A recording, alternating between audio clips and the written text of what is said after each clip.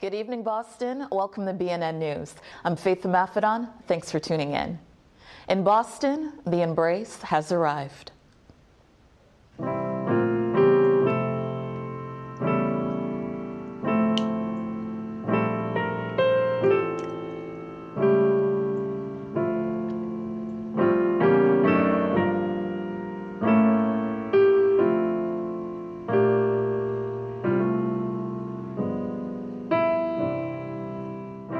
Hundreds came to the Boston Common last Friday to honor the legacy of Dr. Martin Luther King Jr. and his wife, Coretta Scott King, at the official unveiling of the Embrace. The 20-foot-high monument by artist Hank Willis Thomas depicts a 1964 photograph of the couple embracing after learning King won the Nobel Peace Prize. Boston is hallowed ground for the Kings. It's the city where they fell in love and built a safe space in each other before stepping fully into the civil rights movement. Now, 70 years later, Boston's Embrace will be a place of inspiration, love, and belonging.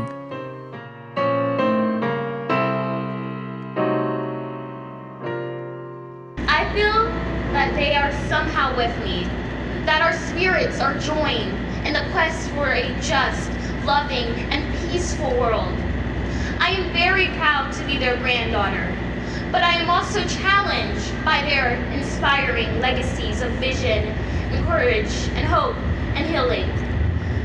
But I know that I am not alone. There is a sense in which we are all children and grandchildren of Martin and Coretta Scott King. They never mocked American ideals. Instead, they lived them by caring about the left out and the left back, hearing the unheard, seeing the unseen, calling out the inescapable link between the mighty and the meek. They lived American ideals by being the light that drives out darkness. And to many in the moment and many more through the echoes of time, they gave us a reason to hope. And it's here where from this day forward, we will gaze up at interlocking arms and see it as a call to action for a more equitable and inclusive society. More on King. Boston celebrated the life and legacy of the iconic civil rights leader at Monday's Memorial Breakfast. At the 53rd Martin Luther King Jr. Memorial Breakfast, Boston's beloved community gathered once again to reflect on the vision shared by the civil rights leader. For the past 2 years, I've been able to MC this event, but it was virtually. So I was doing it from my living room. We tried to do a hybrid last year, but Omicron had other plans. So I think it's just so amazing to have everyone in the room and to feel the collective spirit, especially when you're talking about something like education. You have educators in the room and public officials and everybody who's really invested in it. As the nation's longest-held ceremony honoring the legacy of MLK, the breakfast is not only a tradition, but a forum to assess the work required to achieving the dream Dr. King fought so hard for. This year's theme, Reclaiming Our Rights, Education and Activism, centered teachers in the heart of the conversation. I was heartened to see the loudest shout-out made for the educators in this room, because we know the life of an educator there's no weekend or no holiday when it comes to being an educator. And I just say that this morning because the greatest asset of the state are our people. And we are grateful as we begin this breakfast this morning to those who, out of sight, out of limelight, not getting the attention this morning, are doing incredibly hard work and most profound work all across the state. A panel discussion of BPS educators and politicians did not shy away from uncomfortable truths. We cannot only center the labor of educators, we have to center their lives. I don't just love you for your labor and your willingness, I give a damn about your life. And so that means that you can't be burdened by things like student debt, which is a racial justice issue. That means your housing has to be affordable. That means you do have to have access to behavioral and mental health services. So the best way that we support our babies is by supporting our educators. And we support our educators by not just defining their value by their labor, but by giving a damn about their lives. Music and performances uplifted the room, highlighting Black excellence.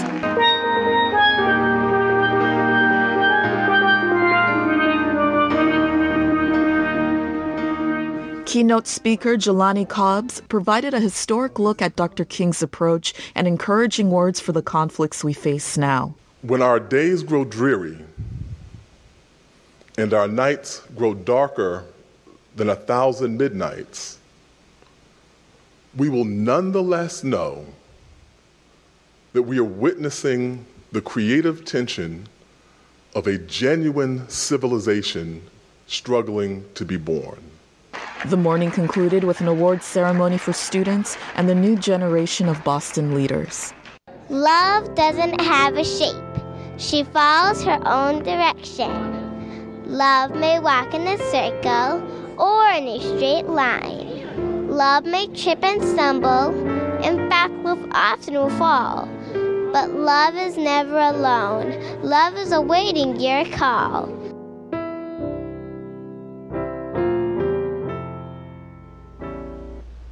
Next, the historic inauguration of Attorney General Andrea Campbell. I, Andrea Joy Campbell, do solemnly swear that I will support the Constitution of the United States. Upon her swearing in, Andrea Campbell made history as the first Black woman elected into a statewide office at her inauguration on Wednesday as the new Attorney General. My hope is that every day women and young people who look like me and see the incredible work of this office will feel less invisible, despairing, and lonely, because there continues to be a shining example of what is possible. Her platform promises to uplift immigrant communities, ensure access to affordable health care and housing, establish access to quality education, and create a fair justice system that better serves Massachusetts residents. There was support and unshakable confidence in Campbell's success. She is going to build equity into everything, into climate justice, healthcare justice, educational justice, housing justice for our state. She will be the leader in enforcing the law that makes sure that there is equal justice for everyone. Campbell is a powerhouse and a welcome new addition to the changing tides of state government. We can't wait to see what she'll accomplish in her new role. In West Roxbury, Latasha Barnes busts a move with fellow veterans. Dance is considered by some to be a cathartic and essential art form. For veteran Latasha Barnes, it's how she expresses herself and a way to help others. Last Saturday, she found herself in like company, leading an artist discussion and dance workshop with veterans at the West Roxbury VA Medical Center. It's really an honor to be able to come back into a space like this that's given so much to me, and especially being able to be in service primarily to women veterans who are here today. It's really, really fulfilling to be able to share this part of myself that's also come out of this experience. Veterans got on their feet and danced along as she taught them about Black jazz and the social dance Lindy Hop. The movement itself, it was just fun to learn a little jazz, right? You don't always know the dance steps, but I really enjoyed learning the culture of the jazz history here in America. Dance is a new way of life for Latasha, who joined the U.S. Army at 18 and served for 10 years. But life took a turn in 2004 when she was hit by a car while on active duty. She was placed on the path of dance to treat her disability.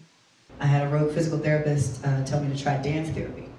Of course, working in medical fields now, we know dance therapy, this really ethereal, beautiful, mindful movement to place you in your body and get you centered into the ground. And because of my cultural upbringing, I thought she meant dance therapy.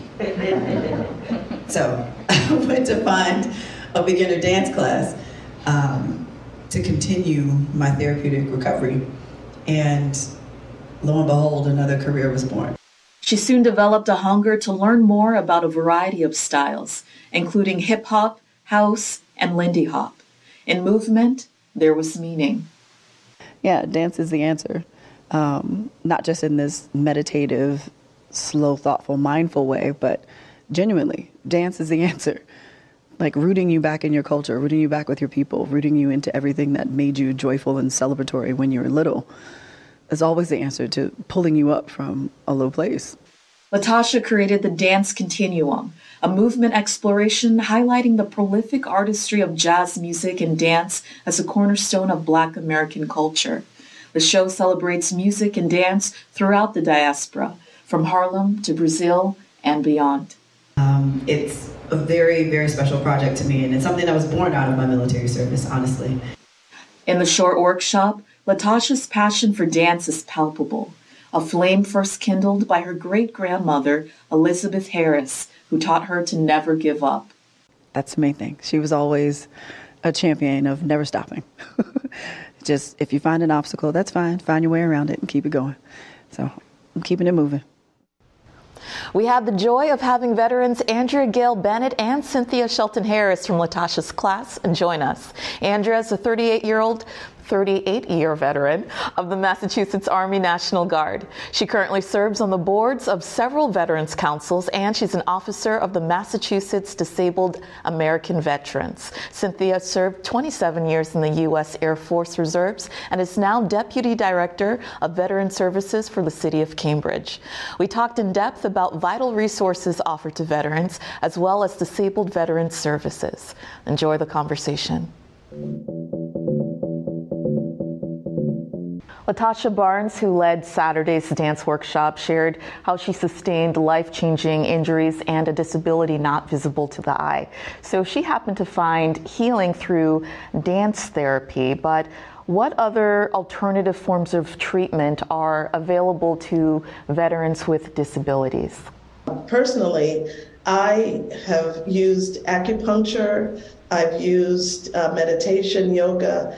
I think the thing that helped me the most was my service dog. That wasn't actually through the VA. I happened to see another veteran with a service dog at the VA, and he put me in touch with the organization that trains service dogs for veterans with PTSD, TBI, traumatic brain injuries, and MST, which is military sexual trauma. A lot of our veterans do work with the VA, and some do not. So some actually go through the Vet Center. And in addition to acupuncture, yoga, meditation, several of them have started to utilize chiropractic medicine along with gyrokinesis, which is a form of movement. It looks similar to dancing, but it is not. It's paired with Pilates, and so we have the benefit being in Cambridge that there's a little bit of everything here. So we'll just keep trying until we try to find something that actually works. All right, thank you.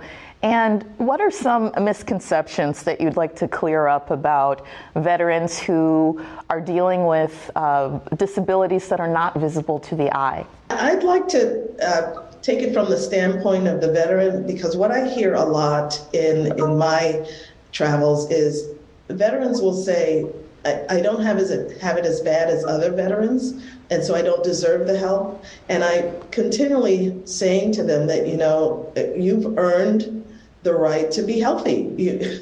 Everyone deserves to be healthy. And so whether your trauma is mild, moderate, or severe, everyone should be treated and receive the care that they need. So I look at it that way. The other thing that I notice is there's still a bit of a stigma around mental health. We're taught in the military, if you ask for help, it's a sign of weakness. You can do it, push through, keep going. But sometimes you just need help. And it's not a sign of weakness. It is actually a sign of strength to go and get the help that you need. I work in veteran services for the city of Cambridge in conjunction with the state of Massachusetts. And we hear every day that, I don't want to take this from another veteran. And it is, I basically should get a t-shirt that says the VA has enough resources to assist you and them and her and him and whomever. And to get people to get into the mindset, as the general said, they deserve to be healthy and whole. And so I know the VA moved towards the model of whole health, mind, body, spirit, realizing that if one part isn't working, the other parts don't work as well. Thank you. And as women, Black women who have served many years in the armed forces, what are some of the challenges that veterans face coming out of that life, particularly women of color? There is a lack of natural, organic, peer network for women and especially women of color. You just don't have the space to freely share your experiences. And so then that tends to lead to isolation during that transition. And it's somewhat because of the structure of the military. One of the things that I experienced because of my rank, first of all, there aren't many women. I was always in a space with men, like men. And then there's, this non-fraternization thing. So enlisted and officers really shouldn't get together. And if there are women of color that are not officers, really are not supposed to hang out with them. And so it really does set you up for division. I think other things that are difficult for women, especially Black women, is there is an inherent bias against women, even though the military, on paper, looks like everything is equal. You get paid the same for the same job, but there's a bias because if you're a mother and you have to take time off, then you lose time towards your progression and your promotion, and then that translates in the civilian world because now there's a gap in your resume. So, yeah. I would say the peer network is the most important, is the most significant issue. Each of you, even though you are retired, you're still doing work now to uplift other veterans through your work.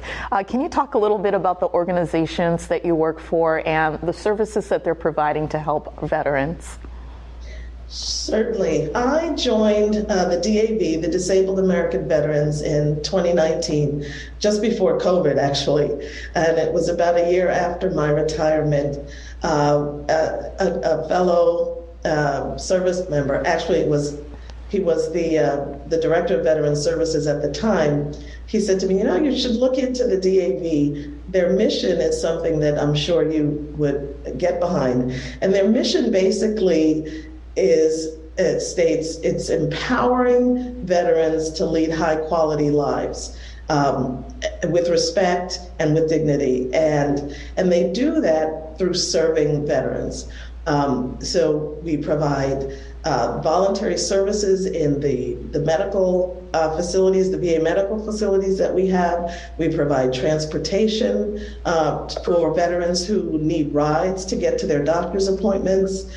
We assist them in filing their claims, both on the state claims and VA claims.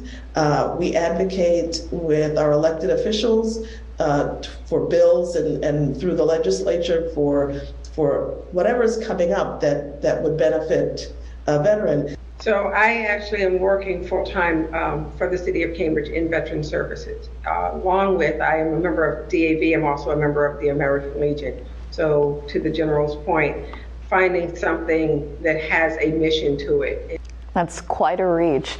So for our viewers who want to support the work that both of you are doing with your organizations, or even the veterans in their lives, how can they do so? And the support can come in many forms. It can be your time.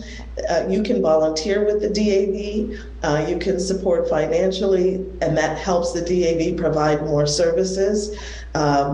Spend time with a veteran and take the time to listen to what they have to say.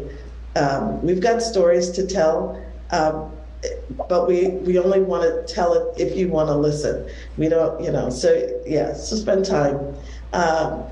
I think that would be a good start. Those things would be a good start.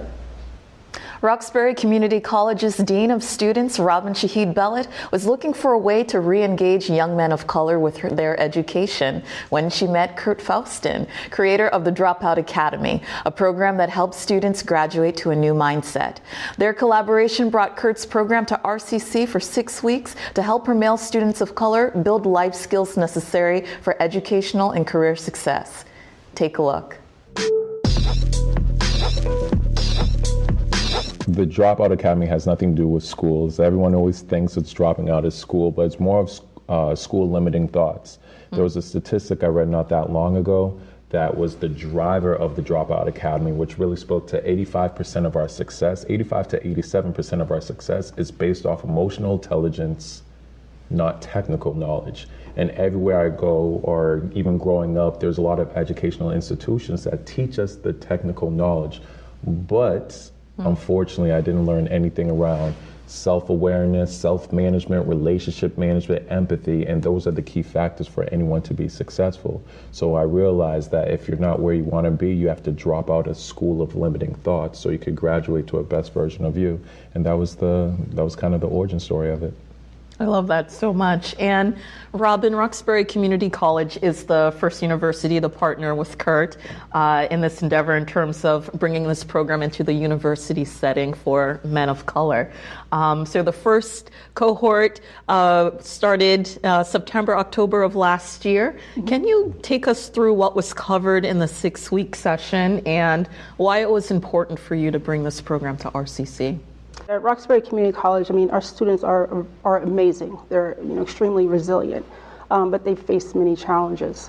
And one of the things that we were trying to do through our success initiative at RCC was create programming that would create more of an impact for our men of color, recognizing that our students have many challenges that are outside of the classroom. We do have programming on campus, such as Project Access, which will address some of the barriers, such as food insecurity, housing, transportation. So that was already existent on our campus. But it was important that we expand our programming specifically for our men of color. So partnering with Kurt, hearing about what he was doing with Dropout Academy was just a no-brainer. And our students have really responded well to this initiative. Yeah, and just kind of going off of that, what we taught during that semester, the topics were mental health, emotional intelligence, growth mindset, financial literacy, team building, relationship management. Those were the main topics that we spoke about.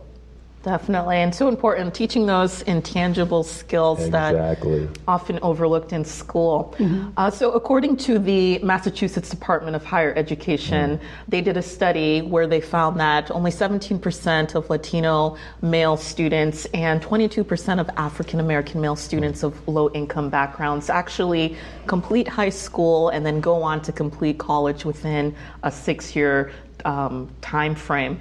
This was particularly shocking when you think about Massachusetts being this hub of education, and the overall graduation rate for high school students in that same time frame was 50%.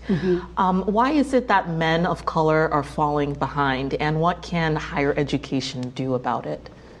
Well, I can speak to, for our students, many of our students come from underserved communities that have economic challenges that were exacerbated by the pandemic.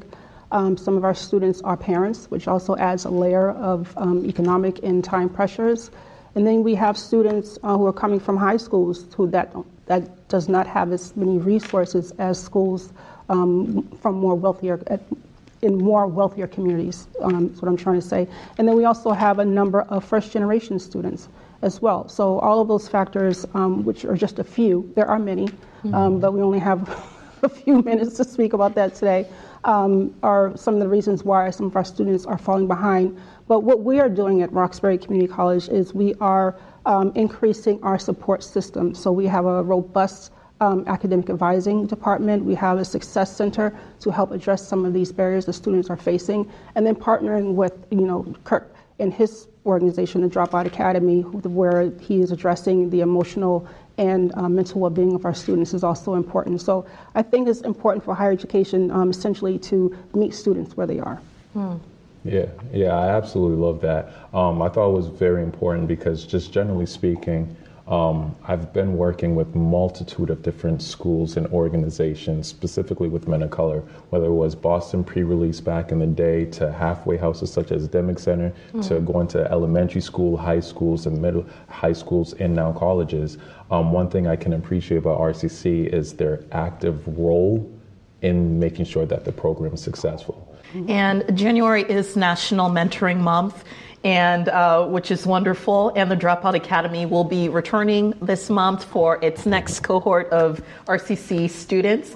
And what's really lovely is that this iteration will have students from the first group serving as mentors. Can you share a little bit about what's been some of the feedback from that group, and speak to the significance of mentoring for Black men? Yeah, so the significance of mentoring for Black men is really, we really try focusing kinesthetic learning, right? Where you kind of get to, you hear the skills, but you now get to teach it, right? That's when you're going to retain the information a lot more. And we understand something very well is that, for example, kids model the behaviors that they see around them. So what better role or what better growth for this program to have these men that have now graduated this particular program now model the behaviors that we're looking to see them demonstrate on a consistent basis. We're not just looking for them to graduate per se from RCC. That is a step to a bigger goal of them being healthy, successful within the community of Roxbury and beyond.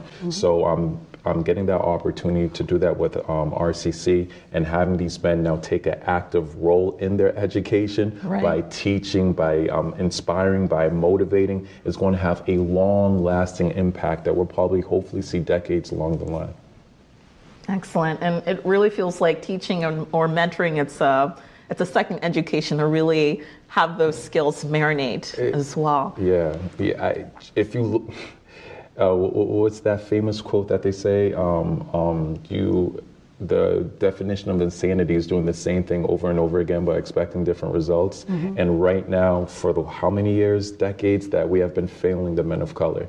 I do think if we take a more creative approach to education by introducing more kinesthetic learning, by having more partnership, coaching services, just like Robin stated, we're going to be able to have a different result for the numbers that you stated earlier.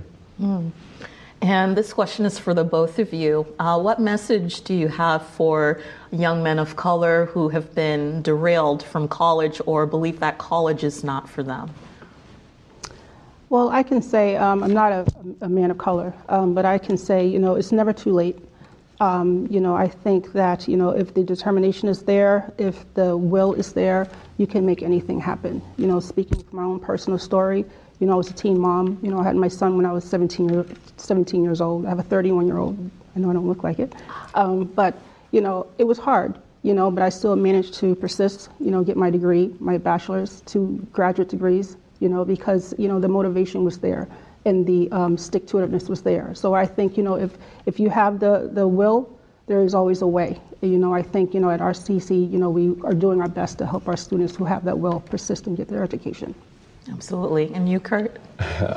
Just being very transparent, I don't believe for certain people higher education might fail you, right? I've went to 5 different colleges and I dropped out 5 times, right? And that was due to the fact I don't believe they had the support systems to meet me exactly where I'm at. So for a lot of men of color, of course, higher education is a step to a bigger goal, but I believe part of that bigger goal is going to also involve self-education. When you have self-education plus higher education, you'll be able to achieve any dreams, goals, and aspirations. So I would implore you to find an institution that is providing both services, that because they're not looking at you as a statistic, they're not looking at you as a dollar bill, they're actually looking over your well-being. And organizations such as RCC, they're fulfilling that goal. Thank you. And for our viewers who are interested in learning more about the Dropout Academy, possibly enrolling, or for organizations that might want to partner with you in the future, how can they do so? It's the dropoutacademy.org, well, www.thedropoutacademy.org, or they can look me up, Kurt Foston, on all social media platforms.